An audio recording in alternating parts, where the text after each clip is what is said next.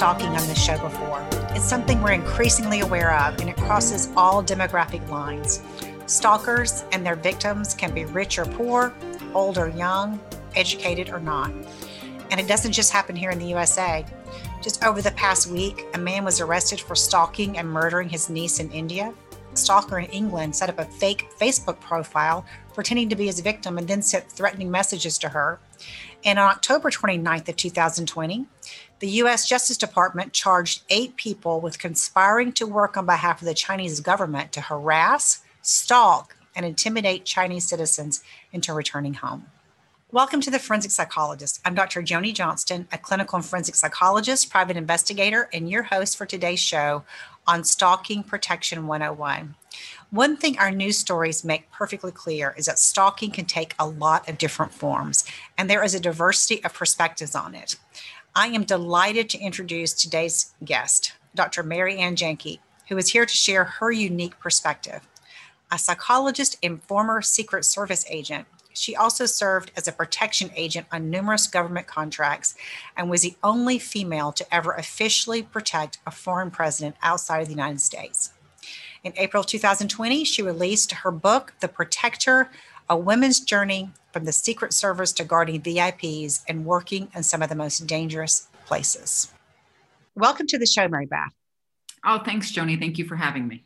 Well, you came highly recommended, and I'm very excited about having you on, particularly with your really unique and interesting background. And I know that you have a lot of interesting thoughts and perspectives on stalking that we may not have heard before on this show. So let's just start out there with the basics. How would you define stalking? The way I learned stalking was at the stalking unit of victim services in Queens Criminal Court. And the way, it was taught to me is that stalking is a pattern of behavior directed at a specific person that would cause a reasonable person to feel fear. And Joni, within that definition, there are 4 very important parts. So you look at the pattern of behavior, right? Because you can't just have a one-off. That's not stalking. You have to have a pattern of behavior. And then you look at the specific person. In other words, oftentimes, even though, let's say I'm being stalked or you're being stalked, oftentimes they will look on the periphery, say your sister, a coworker, a sibling, depending on how old you are, who you're living with. But essentially, you're still the target of that stalker. So that's the second part, the specific person. And then it's going to cause a reasonable person fear. It's called the reasonable person standard. It asks us to consider how any rational person in similar circumstances would feel in that same situation. And then the fear is almost like I put bold an exclamation point. That is the key word in the definition of stalking is fear. And fear is how we differentiate stalking from other crimes, say like harassment, which is what pre-stalking laws were typically prosecuted under things like harassment. Harassment can be irritating, but stalking describes behaviors that cause fear in that reasonable person. Who stalks who? Great question. What most people don't know, because we often hear about celebrities being stalked. So we assume that most people don't know they're stalkers, and that is in fact not true. Most victims actually know their perpetrators. So that's a little bit of a sad piece of information, to be honest with you. And it's unfortunately for us, for you and me, it's mostly women. It's 1 in 6 women, versus 1 in 17 men. That's a statistic that's probably about 5 years old, but I can't imagine it's that much different. Also, women between the ages of 18 and 24 are the most at risk. And I think this is really interesting to share with your listeners because people are like, why? Like, why 18 to 24? And I'm sure there are a lot of other reasons, but coming from our backgrounds as psychologists, we recognize that the frontal lobe is the last part of the brain to develop. And within that, the prefrontal cortex. And we know that the prefrontal cortex is responsible for judgment, for impulse control, for pleasure seeking. And so young people, they're still developing until sometimes between 25 and 30. Also, because a lot of kids that age, but they're still living on college campuses. So geography, proximity can make it easier for a stalker.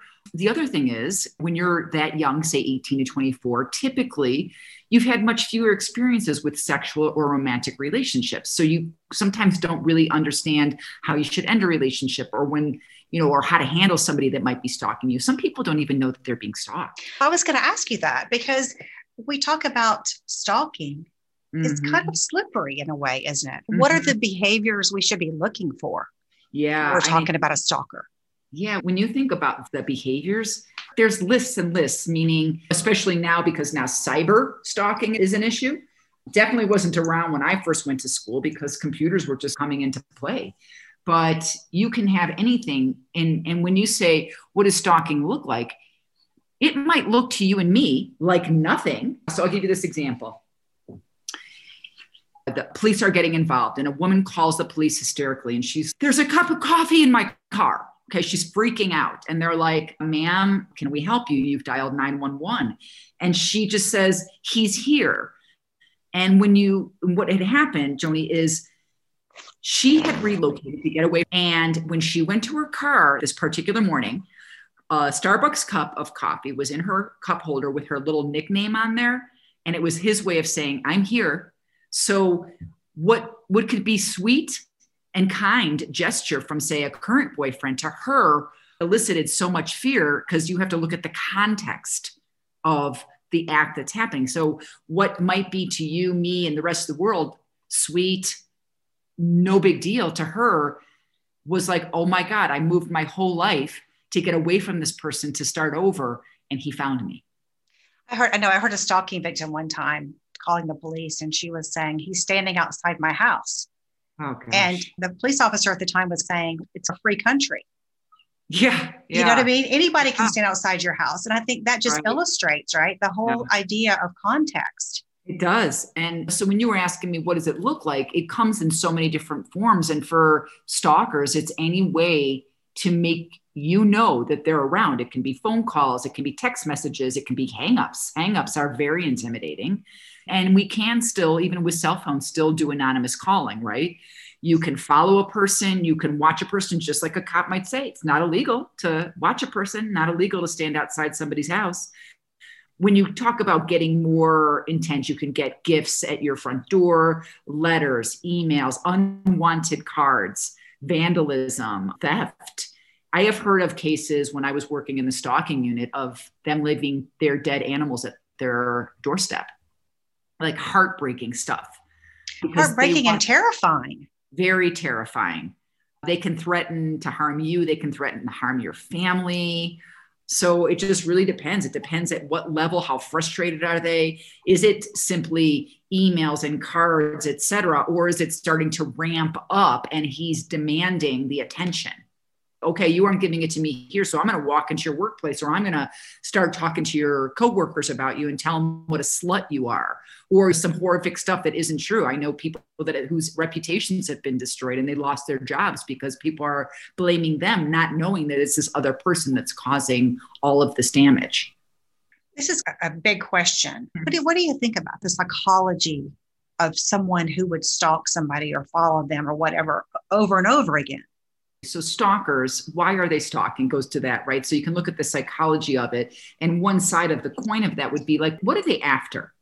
So if you reverse engineer what this person wants and what ultimately they're seeking affection, they're seeking power and control. They've been rejected. So maybe they want to get revenge.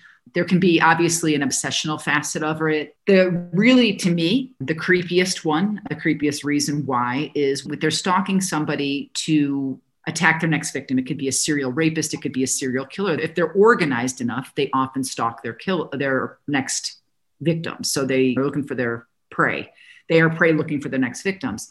And then it's icky to say this, but a lot of stalkers do it, Joni, because they can.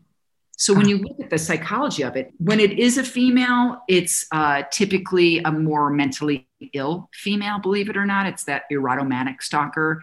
We have different types of stalkers. You can have the man that says, I do not know what happened to me. That is not me. I all of a sudden became this obsessed person. Like I was so in love with her that I couldn't let her go.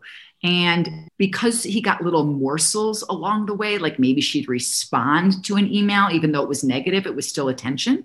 And it still gave him hope that, oh, she's responding. So I think if I keep pursuing her, she'll come back to me. And then you have the other type, again, from a psychological perspective of F you, I don't care what you think. I'm just going to keep harassing you and stalking you. I watched a stalking video probably about a year ago. This was a British documentary, or like a woman that does, say, an Oprah Winfrey, but she had 4 women who had been stalked, and 2 of their faces were blocked out because they had moved several times to try to get away from the stalker. And then they had 3 guys that had done stalking. One was so insolent and said, I did nothing wrong. I just loved my family. Like everything he did, he was just looking at the audience and this woman, what's your problem? It's not me. Whereas the other 2 had done a lot of therapy, and they did a lot of looking at themselves in the mirror and realizing not only what they did was wrong, but that wasn't them. And they wanted to change and go back, make amends for what they had done to these women. It is interesting to just see the diversity of responses and interpretations and all kinds of things when you're talking about stalking. That's, I think, it does make it challenging on so many different levels in terms of how to help people deal, especially if you're a victim of stalking. How often, Mary Beth, do you think stalkers are repeat offenders? What I have found in working with victims is often they will be left alone because the individual has found another person to stalk, or they found a new girlfriend. So what can happen is they might be left alone for a while, but if that new relationship breaks up, sometimes he'll go back to the person he was stalking before because he will blame her for saying, okay, so let's say, for example, I'm dating John Smith, and John and I break up and he starts stalking me. And then John ends up getting a new girlfriend and leaves me alone for a year. Then John breaks up with his new girlfriend. He might blame me because had things worked out with the 2 of us, he would never have been in that new relationship and then had his heart broken again. So he's going to blame me and then start stalking me again. When you asked me about the psychology, and then you said to me, it's so interesting, the dichotomy of responses. And I think when I described to you that man who was so insolent about how he wasn't wrong and all he was doing was loving and showing affection to his family, is I look at that as someone who would be personality disordered. Say narcissistic personality disorder, 0 ability to look in the mirror and say, my bad. So I would say someone like that. So you are going to have some people that think, I don't care what I got to do. I'm going to get what I'm going to get. And it doesn't matter what it takes to get it, whether she's afraid, she'll come around. She really loves me.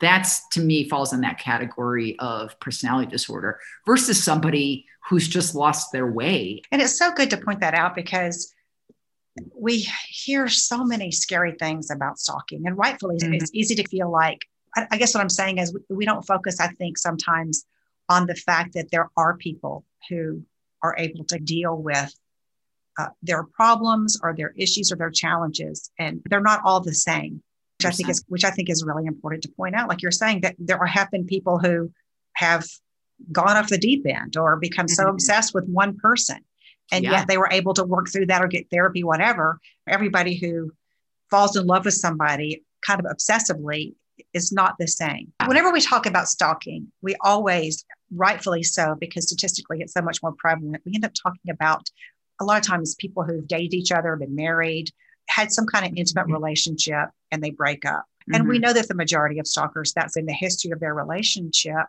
But what about the stalker who is stalking a stranger?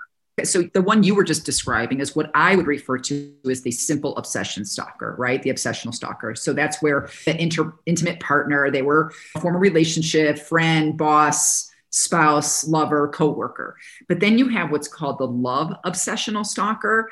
And not only does the love obsessional stalker attempt to live out their own fantasies, they expect the victim to play almost like an assigned role.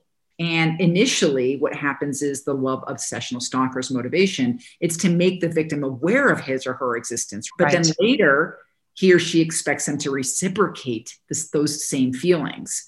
And then when the stalker fails to establish the relationship, that's where there's going to be that ramp up of activity because they're getting angry. They aren't getting the reciprocity they're expecting. And then you have the other kind of stalker called erotomania. And erotomania is a delusion in which the stalker believes the individual of his or her love, the unrequited love, but they're going to love them back, and that they're going to return the affection. And that there's this, I don't know if you remember David Letterman, he was stalked by a woman named Margaret Mary Ray, and she broke into his house, stole his Porsche, and she got busted on the New Jersey Turnpike.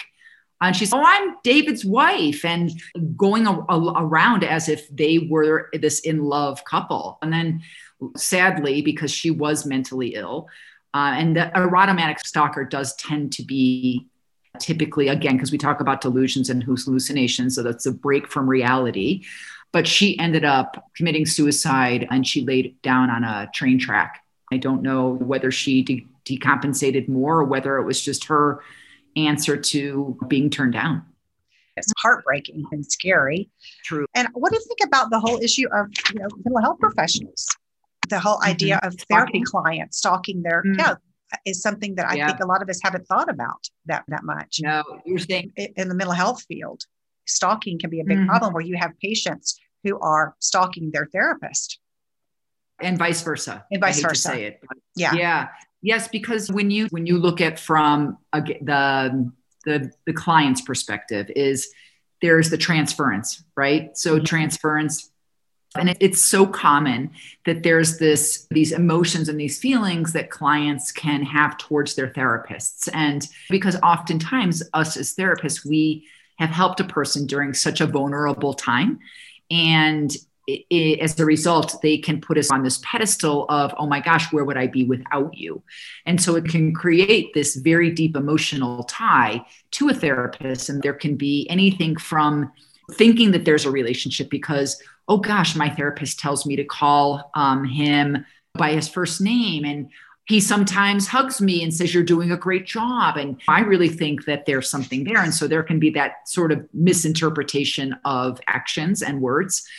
But there can also be something where it's completely imagined, just again, depending on the therapist and the client. And then reverse is the sexual romantic relationship with a client. And what I have understood that a lot of cases can end up being a woman who's very vulnerable, who is suffering something very intensely deep. And maybe she's in danger. Maybe she's being stalked. Maybe she just went through a divorce and she's got 3 kids and she's really struggling. And she comes into therapy almost like, Joni, I would call it almost like the damsel in distress. And so that's when sometimes that can get confused from a therapist's perspective with a client.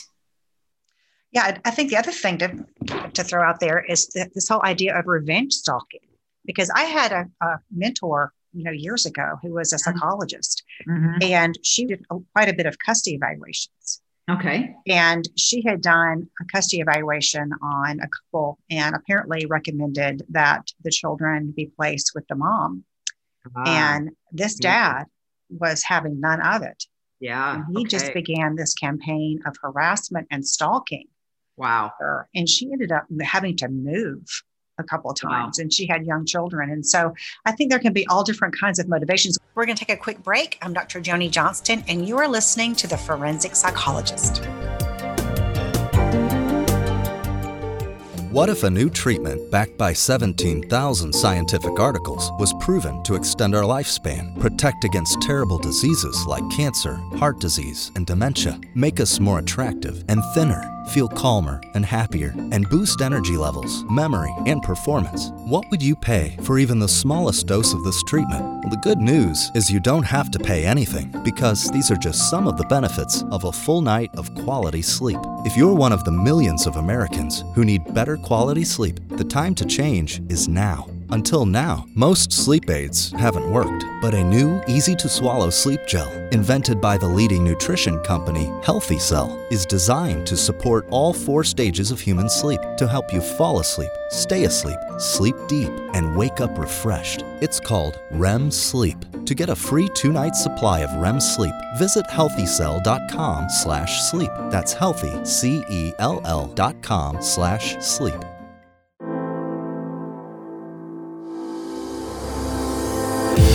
Spreading the out loud truth from sea to shining sea.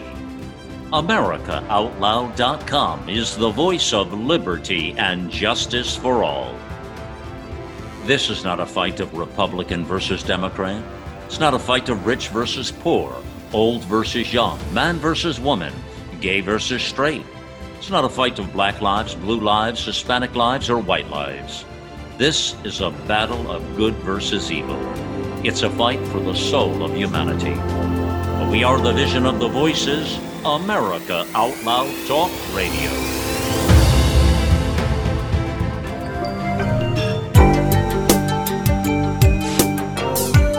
We tend to think of the stalking as somebody who has some kind of sexual interest or some distorted love interest. But I think that there are other motives that people have. Absolutely. And I have heard of cases like that as well. I haven't heard a ton of cases, but yours is now another one that I'm hearing. So not super common, but certainly not uncommon. And there was a guy, I think he was in Arizona, and he actually went and shot several people who were involved in his divorce litigation. I don't know if you remember that case. Wow. And I think stalking was part of that. So you're right. I don't think that's the norm or that common, but it is something I think to be aware of. What do we know about women who stalk? Yeah, typically, and not always, okay, but typically it would be that erotomatic stalker, meaning, gosh, it sounds horrible in some ways, but they are the ones who are typically more mentally ill. Women stalkers. Mm-hmm. And it just is what it is. With white males, that tends to be the very first line of give me the profile for a serial killer, white male. And so for whatever reason, and I think we do things, I will admit, when I was younger, like in high school, if a guy that you were interested in, like you might drive by their house, but it's all this innocent thing. You aren't, and sometimes you can make more of a gesture on the part of somebody, but it's not to the point where typically you're going to start going by their house day in and day out, following where they go, sending them letters, et cetera. But for whatever reason, men, whether that's driven by testosterone, whether that's driven by just determination, by true love, but women, and so that reminds me of a story when I was working at the stalking unit, again, in victim services. This was back in 1999. And a guy walked into the stalking unit. And this just goes to show you, but I atoned for my sin here, but I'm telling you the sin. This guy, like total stud from Brooklyn, like very good looking, built, walks in. And I'm thinking to myself, you've got to be kidding me. You're going to tell me you're being stalked? And he comes in and he's, yeah, like I have this new girlfriend and my ex-girlfriend is stalking us. Hit them with a 2x4 when they were entering the house. I came up from hiding under the stairs. And long story short was he was in fact being stalked by a woman. And there was me, this young, about to get my master's. And boy, what a lesson learned when I said to him, I apologize. Like when you first walked in here, I thought, no way, you've got to be kidding me. And by the end, I was helping him get her restraining order and apologizing. So there are women now, I would say she was more just like a jilted lover. I don't know if she was mentally ill, but I would say the whole rejection thing can be tough for a woman. That can launch them into be a little bit obsessive, especially is he dating? And now with social media, Joni, my God, you can stalk somebody without them knowing they're being stalked on different social media platforms. Oh, absolutely. Yeah, that's not really my forte. I got to be honest. I understand cyber stalking. I know the many different ways it can happen, but not something I could say, oh, let me join the local police department to help you catch them, because I just don't understand some of how that works. I think that's especially, I do. That's just almost like a niche because it's so difficult. And it's amazing. The people that can do it are so talented because it takes both the psychological and the technological.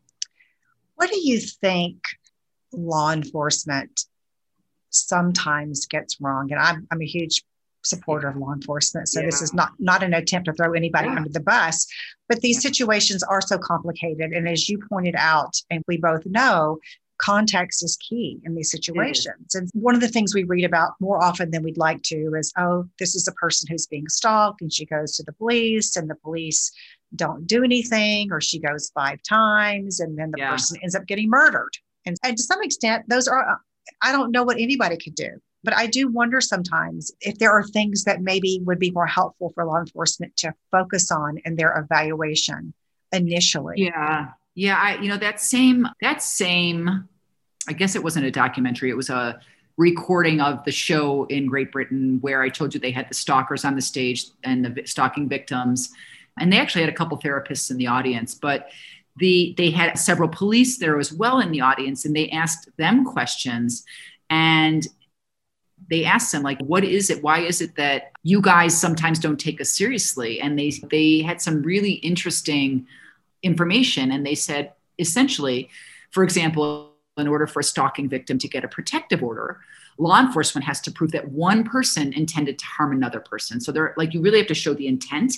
And that, again, you have to show that the actions of this person caused fear. And there's that pattern of behavior, et cetera. So there's a lot of pieces that I understand what you're saying, ma'am. I know you're afraid, but I'm not seeing what's wrong here. So they say, be super cognizant of keeping track of the course of conduct. Don't just come in and say, there's a coffee cup in my car, right? Give me a little bit more, give me the context and tell me what's going on. Yes, I understand you're scared to death.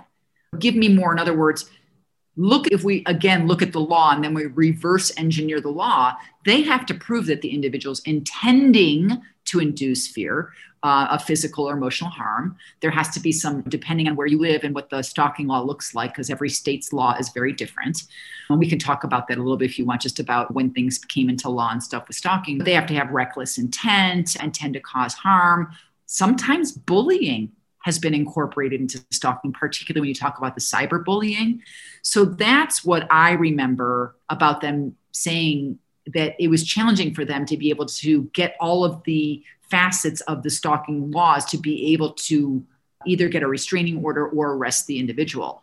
What they also say is, oh God, this is really freaky to me. They say that there's a statistic that a woman has gone through an experience or has been threatened 19 times before she goes to the police. So what they said is, don't put yourself through that torture. Come to us on number 2 or 3 when you know this is a pattern and that you're afraid. Don't wait for 19 contacts. The hurt and pain and despair are so desperate, right? Come to us before so that you aren't already this far, and probably with somebody, we talk about somebody ramping up, maybe even in physical danger. I think that's such a valid point, because one of the things I've heard several people who've been victims of stalking say is, I went to the police once, they didn't do anything, and it happened again, and I felt they weren't going to do anything again. And I think it might be better to take a bigger picture perspective, which is, even if the police can't do anything right then, you are putting them on notice. Yep. If you keep going back to law enforcement, and you've been 5 times, you've been 7 times, the squeaky wheel does get the grease, right? To some extent. Yeah. So you are putting them on notice that this is going on and this is continuing. And then when something escalates or something becomes scary, I think that you have more ammunition when you go in and ask for help. Because those are recorded incidents. Absolutely. Again, if any of your listeners have had an incident, or maybe they are currently in a situation where they think they might be being stalked, is, I would say, number 1, go look up the stalking law in the state in which you live, and then reverse engineer it. What do I have to do to be able to prove this? Like when I worked in the stalking unit, we used to have them, we would get them right there. We would sit them down there and get them to write out all the incidents, and that this person, they're again writing out the pattern of behavior. And then we'd be able to get them a restraining order there and then. But you really have to know your state's law and what it's going to take to get the police to be able to help you. Absolutely. Absolutely. And I would also encourage anybody that might be in a situation or knows somebody in this situation, is because a lot of women are embarrassed. They think they can make it go away. They're shamed. You need to get help from others. You need to notify friends. You need to notify family, maybe even coworkers. Number 1, you need a support system, and you need others to be looking out for you if this person is around. That's a good point. And because it sounds like, to a large extent, you need to treat it like you would other domestic violence situations. So, for example, if you are being stalked in your work, you need to let your employer know that. You do. And that rarely happens. They think they might lose their job because they might be putting people at risk.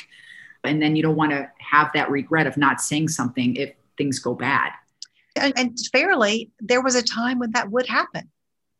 Yeah, there was a time when people would go to their employer or their boss and say, my ex keeps following me, he's harassing me, and that might be a response. You might lose your job over that. And I think sometimes people don't realize that these laws are now in place to protect people from losing their jobs in these situations. Correct. Yes, I think that's so great that you just said that for anybody who's listening who might have that apprehension.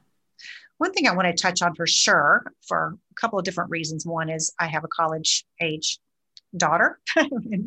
I know you also have a family who is in college. And so that is it is terrifying to me to think about my daughter in college being stalked or harassed in any way. And yet I've read several studies that show that campus stalking is on the rise. Yeah. Yeah. And that tends to be, for whatever reason, a difficult thing to identify and handle for universities. Mm-hmm. And I would say this is where a lot of that social media comes in too. But that being said, and I agree, I've heard that same thing, that it is on the rise. Now, I don't know with COVID and whatever, if it's getting worse or getting better, because there's very few colleges that have so many classes in person. The same thing I would say to your daughter, my stepdaughter, anybody who's experiencing this, don't take this on yourself. In other words, like I mentioned earlier, oftentimes, if not always, when you communicate with a stalker because you think, quote, I can handle this, unquote, and I'll get him or her to leave me alone, what really goes through the mind of a stalker is, oh, she's giving me attention, and therefore that's encouraging me to continue my behavior because it's just a question of her coming around. So first and foremost, do not respond. Keep track of it. Keep track of the person who continues to harass you, continues to stalk you, continues to bombard your social media accounts, your texts. A lot of times we have them get new phones, but keep the old ones because that's evidence. Is do not respond. Do not think that you are the person that can handle this. I would also go to campus authorities as well, if not the city authorities, depending on where your daughter's in college or where anybody is in college. I'd go to anybody that would listen to me. And again, don't delete stuff because we need that as evidence. First and foremost is don't try to handle it on your own. Second is do not respond. I have talked to so many victims that said, I didn't realize I was encouraging him by responding. I just wanted him to go away. So I just thought if I took his call and told him I'm not interested, he would leave me alone. Or if I responded to his text and told him, stop, I asked you, this is the third time I'm asking you, I thought it would work. But to them, negative attention is still attention, and it turns out to be encouragement. How do you think, or what would be a good way to evaluate violence risk, given that we know how difficult it is to predict anybody's behavior? That if there's anything research has shown us as psychologists, that's it. It's very difficult because there's so many complicating variables, but we also know that there are definitely risk factors for violence. Mm-hmm. So if you, like you were saying, I love that you were going, okay, Joni, if you were being stalked, or Mary Beth, if you were being stalked, I'm going to do the same thing to you. I say, Mary Beth, you are being stalked. Mm-hmm. And this person is calling you, this person is you've seen him following you. What would be some behaviors? Those are obviously concerning enough. Mm-hmm. But in terms of evaluating violence risk, mm-hmm. the things that would really make the hairs stand up on the back of your neck. Mm-hmm. Yeah, I would say that individual that sort of falls into that category of that love obsession where they expect the person to play this role. In other words, this is where you don't typically know the person, or it might be a casual acquaintance, and they did develop a love obsession with somebody. And in that, what I was describing earlier is they are living out this fantasy where they also expect this victim to play a role. And at first, it's going to sound like innocent, and that's oftentimes where we might think we can, if we just respond and say, hey, not interested, appreciate, I'm really flattered, but whatever. But he's expecting you to play this role. And as time goes on and those feelings aren't being reciprocated, this is where things start to ramp up. And so that's a massive red flag right there. In other words, it's gone from, oh, you're so pretty, to you bitch, you better respond to me or you're not going to like what's going to happen to you. And that can happen with the snap of a finger because he can just become so frustrated. Obviously, that's a tactic. I have known victims that say he went on the same phone call from crying and begging me to coming back to swearing at me and threatening me in the same phone call. So those are huge red flags when things are starting, quote unquote, harmlessly. And I say that in quotes, to then again, and we always have to look at context, to then ramping up to where, wow, like you're starting to go, okay, that wording is very creepy. Like he's talking about me being his wife and having 3 kids and all this fantasy that he's living out. And then maybe posting that kind of stuff on my Facebook page or whatever kids are using these days, Instagram, talking about me in a Reddit forum, etc. Like really living out his fantasy, not only in contact with her, but on social media. So behavior ramping up and then become more fantastical, you know. Mm-hmm. So I'm assuming in that situation, you're talking mainly about somebody who is either a stranger or an acquaintance. So there necessarily hasn't been some kind of intimate relationship. Typically. Same question. Yeah. Now you have, and I think this is where sometimes it gets blurry for people, where they've been together. And you've alluded to some of this already. They've been together. They were in a romantic relationship. They've broken up. And the ex is trying to reunite or get this person back or not letting this person go. Yeah. And I think what can happen is, as you pointed out earlier, is maybe the person who wants to break up is trying to let the person down easily. And so they keep kind of meeting to, quote, just talk. Yep. When in reality, the relationship is over. There really isn't anything to talk about, but this person isn't necessarily aware of how this behavior is escalating. It's no longer just we're breaking up and I'm trying to, help this person move on. This person is now potentially becoming dangerous. What would you look for in that situation? Yeah, I would look at changes in when you talk about the specific situation you're talking about. I'm just letting him down easy. We've all done that in our years of dating before we got married. And it can typically work for somebody who processes things healthily. But if somebody that switch is put on and they've become obsessed with this person and that quote unquote letting them down easy seems like affection. And it seems, oh, I knew it. I knew she really didn't want to break up with me because listen to how sweet she's talking to me. Like, you were a great guy.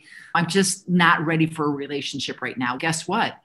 Sometimes persistence wins, and that can be a scary sign for that person. So if in your attempt to quote unquote, let them down easier, your attempt to say one more time, I'm not interested, please leave me alone. If the behaviors continue, if the emails continue, if the texts continue, if the phone calls continue, if the harassment at work continues, they're calling you at work, if the social media bombing continues, that to me is beyond somebody who is trying to get back with you. Their behaviors have now become not just threatening, but if you feel the fear, that is a massive sign. That is like being sign that you're being stalked. So those behaviors, when it can start out very scary, it's what is, like we talked about before, what's the context? Is that scary to me? That I found a cup of coffee in my locked car in my parking lot in a city where I moved to 1,000 miles away because I was trying to get away from somebody? Oh, heck yes, it is. Behaviors that to you and me, again, might seem simple. Oh, it's just a text. He's having a hard time getting over. No, that's like the 55th text, right? So I think every situation is different and it needs to be assessed for what it is. And if it causes fear in that person, that's when we know it's a problem. And that can be at any time. It could be on the third text. It could be on the first text. It could be on the 15th. It just really depends on the person and the victim. It does. And I think also a couple of things come to mind. One is, would you have somebody who's been violent in a relationship and you have a backdrop of domestic violence? Sure. Then to me, that risk is just goes way up. Huge. Because you have somebody who, when you were in a relationship, was violent. to think about that person now, you trying to get away and this person stalking you. I think that's obviously a huge risk factor, which has been there beforehand. On the flip side of that, which is what I think what you're alluding to, and I've seen this so many times in talking with people who said, I never dreamed this person would begin stalking me and harassing me and threatening me, because when we were together, I never saw any of that. And I think the tricky part of that is statistically 20% of people who are killed by an ex-partner, it's the first time there was ever any violence in that relationship. Yeah. And so we might feel like, oh, I know this person. We know this person in the context of that relationship. We don't know this person necessarily in the context of breaking out of that relationship. We're going to take a quick break. I'm Dr. Joni Johnston, and you are listening to The Forensic Psychologist. Hello, this is Lieutenant Randy Sutton, the host of Blue Lives Radio, the voice of American law enforcement.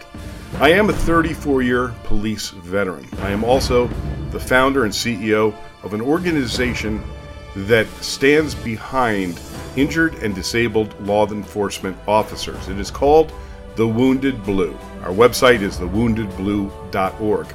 We have produced a film. It is an important film. I urge you to watch it.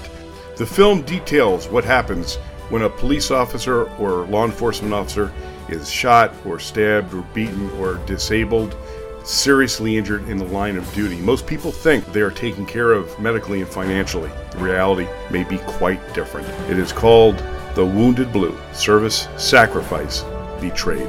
The film is available on Amazon, iTunes, and the Microsoft Store.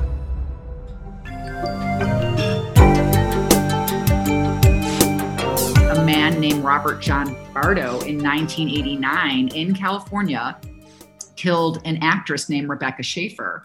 And she was on a show called My Sister Sam. Again, this was quite a while ago, but this is what actually inspired the stalking law, which in California, which was the first state ever to have a stalking law. Now, all 50 states as we sit here today do have stalking laws, including the District of Columbia, U.S. territories, a lot of tribal codes, and the Uniform Code of Military Justice. And there's also a federal law which falls under the Violence Against Women Act. That very act by somebody, that misunderstanding of whatever he saw on the screen when she was acting, he misinterpreted as a love relationship. And it's not the same thing as a domestic violence, but they're most at risk when they're breaking up with their spouses. And that is what I really found when I was working in the stalking unit, is there was such an overlap in domestic violence cases that turned into stalking cases once they broke up with their boyfriend, partner, husband, etc. What is a case, obviously without breaking any confidentiality, a case that stands out for you, that you encountered when you were working on the stalking unit?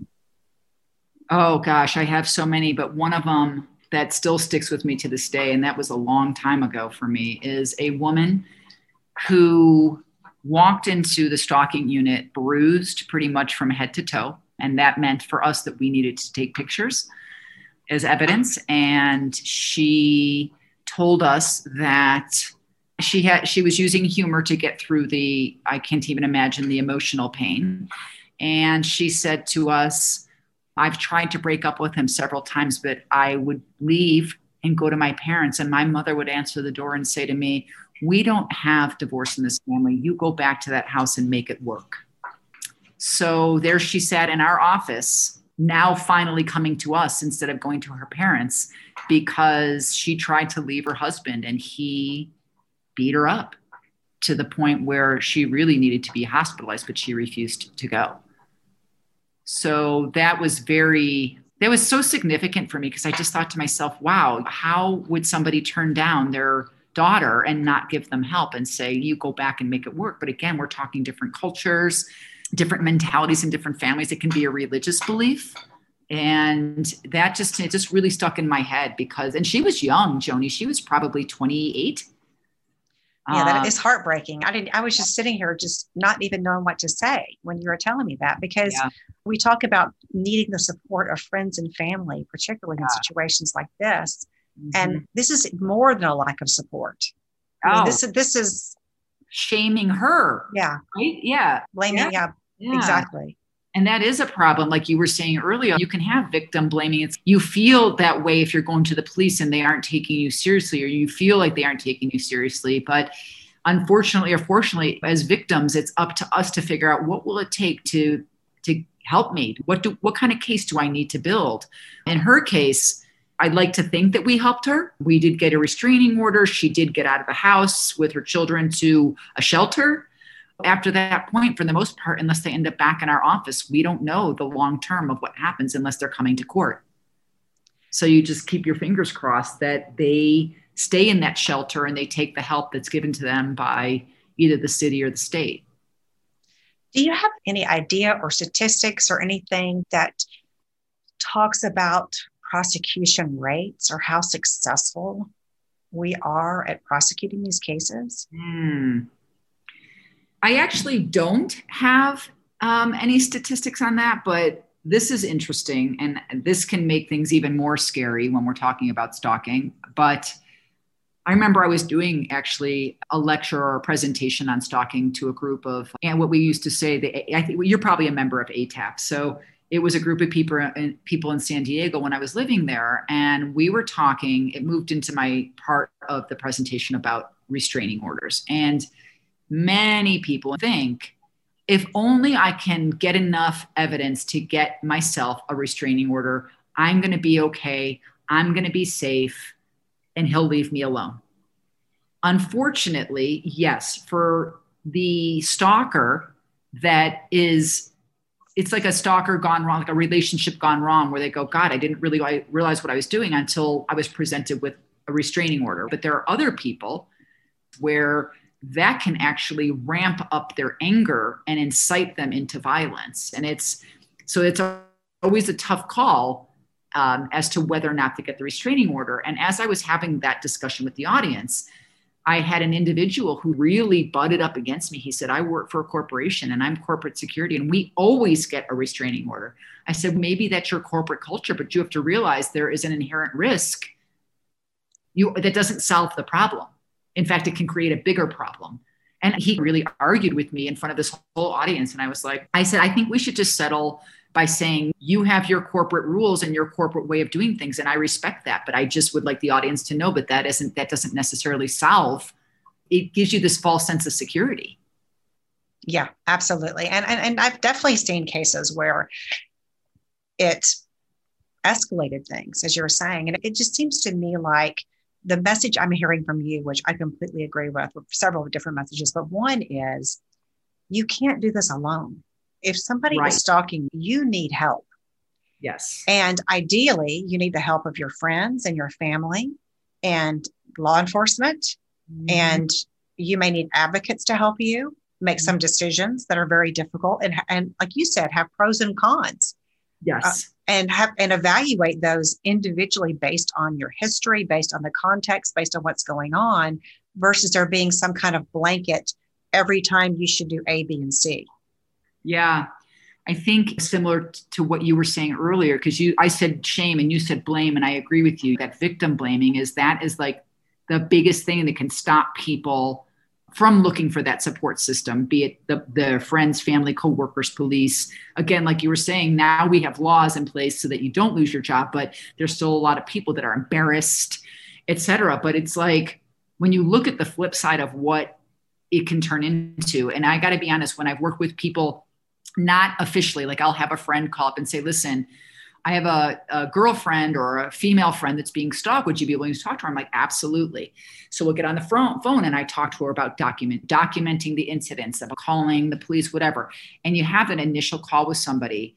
And honestly, almost every single time, you know what I hear, Joni? I just want him to go away. I just want this to go away. But unfortunately, it doesn't typically happen that way. It takes self-advocating. It takes letting other people know. It takes letting the police know. And the thing that is so hard is like this. Let's say after, I think it's somewhere around 1 year and 7 months. That's the average stalking case. I don't know if that's changed. When you think about how long these cases can go on, is what is the impact of stalking on the victims? So we've talked about the mental health or the lack of for the stalker, but what about the victims? Like, what's the impact on them? And I would say the biggest thing would be PTSD, post-traumatic stress disorder. Sometimes for years, that sort of hypervigilance of looking for that person around the corner, et cetera, like a phone ring and they think, oh my God, is that him again? Or a text will come through and it's, oh my God, is that him again?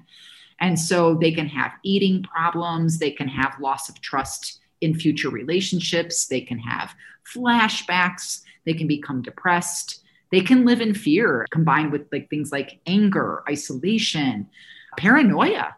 Think about that. Like it can seem paranoid because of what she went through, but depending on how hard that stalking campaign was that person launched on her, it can really last a long time, some of the symptoms. I can completely understand that. Imagine never knowing when this person might pop up, when you might see this person, when this person might threaten you, when this person might contact you. If you had somebody break into your house, there's this sense of, I can't be safe anywhere. Right. I think that would be so difficult to get over. Yes. Yeah. Which kind of indicates that maybe as part of that team, for some people, getting some psychological help can be, or at least some support would be really important. Yeah, I agree with you. And again, there can be that same situation of not wanting to get help. And then once it's all over, at least supposedly all over, of no, it's done, whatever, there's still that embarrassment and shame. And it's that thing where you, again, getting rid of the stigma, you are a victim and you are actually a survivor, and you need to work with somebody to work through what you went through. Because as I say to my students, as I say to my clients, like the more you stuff down, the more you deny, the bigger the explosion is going to be. I compare it to one of those, what do they call them? The sewer grates in New York City that are covering on any given street and you steam coming through them. Mm-hmm. It's like, you've got to get that manhole cover off or it's going to blow eventually. You can't just keep stuffing stuff down there.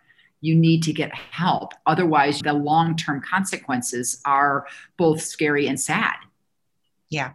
Let me ask you this, because you have such amazing experience protecting really high-profile people. And I'm wondering, so I know that you are somebody who knows how to be vigilant and pay attention and all those things. I'm wondering if some of the strategies that you used with, protecting high-profile people, if somebody who thinks they're being stalked can use some of those, whether that's varying their routine, whether that's, I don't know, is there any application there? Absolutely, because, and that's a great analogy. I hadn't really thought about that, but yes, first of all, being aware of your surroundings. In other words, if you start getting like your spidey senses are up and you think someone's following you, start paying attention to your surroundings. Like, have you seen that same individual 3 times in your neighborhood when you know they don't belong there, or on campus when you don't usually run into this person and he seems to be looking at or staring at you from across, say, a courtyard on campus? For sure. And also, I'm just trying to think of all the things that came to mind when you said that. For sure, being aware of your surroundings would be true for anything, be that stalking or just anything icky, like people that just stick their headphones on and go off into the world and don't pay attention. They may be like, oh yeah, I saw that guy like 4 times and he was leering at me, but I just thought he was like this weird guy on campus. And you're like, okay, why didn't you, whatever. You don't want to blame them, but it's be more cognizant. And so what I would also say is, besides being aware of your surroundings, is don't discount, because as females, because we are more often the victims of stalking, don't discount your intuition. If someone's giving you attention that doesn't seem healthy, and I would say the same thing with when I've had protectees that have been stalked by people, and it's me giving them the same advice. It's okay, I won't name her name. Let's say her name is Lori Smith. Lori, I just want you to know that you talking to that person can turn into this. So you have to really explain to them, depending on the age of the person, that talking to them isn't going to help them deflate, isn't going to help them come down from whatever fantasy they have about you. Stop communication. And although that isn't something I would necessarily use in the protection field, I have used it as far as protecting a young woman. She was probably about 14 at the time. I'm also trying to think of, yes, would I alter my routes and see if somebody is following me? Yeah, that's also part of being aware of your surroundings. Being aware of, is that car following me? But a lot of times, once again, we might just jump in the car and stick in a podcast or make a phone call. We aren't paying attention to anything that's happening to us. But if you're in a situation where you think you might be being stalked, or you think that you're getting some unwanted attention, then that changes the way you really should start living your life, because you do want it to stop. Trying to think of what else from my field. I believe, this is me, I believe that mental health is important, physical health, to interact, to feel confident, and to be more aware of my life and how I interpret people. When I talk to people about health, I talk about physical and mental health. And in the physical, what I also tell people, and especially young women, is know at least 5 different self-defense moves, because first of all, it makes you aware that you are in fact vulnerable. Let's not be naive. We are vulnerable as women, more so than men typically. Okay. And so preparing ourselves for something that might happen helps us to feel more confident to prevent things from happening. I think I have this way of this presence, this way of being, the way of walking, the way of whatever. I lived in New York when I was getting my graduate degree, and I had classes that went to 10 at night, and I was not living in a nice area. It's like what I could afford. And people were like, oh my God, I can't believe you lived in New York that long and you were never mugged. And I was like, I don't know, maybe it's just like my badass style of being. But I feel that I felt confident knowing self-defense, knowing that I felt like to an extent I could protect myself. I say to an extent. And a mentality of just, let's not be in denial that we, at any time, we can be victims. So, yeah. We are out of time. And I think this is an absolutely perfect way to close, because we've spent an hour talking about stalking and what it's like to be a perpetrator to some extent, what it's like to be a victim. And I love the fact that we're ending with you talking about ways that we can at least reduce the chances that we become victims. There's no way to avoid certain things, or there's no guarantee. But if there's anything I'd like anybody who's listened to this show to know or to remember, it would be what you said earlier, which is listening to that intuition, because we all have it and we all feel it. And it's so easy to explain it away or discount it or not listen to it. Yeah, I agree. So thank you so much, Mary Beth, for coming on. This is Dr. Joni Johnston. You're listening to The Forensic Psychologist, and we'll see you next time.